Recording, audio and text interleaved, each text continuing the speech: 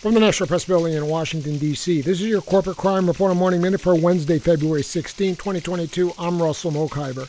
In 2021, Tesla recorded net income of $5.5 billion and adjusted income of $7.6 billion.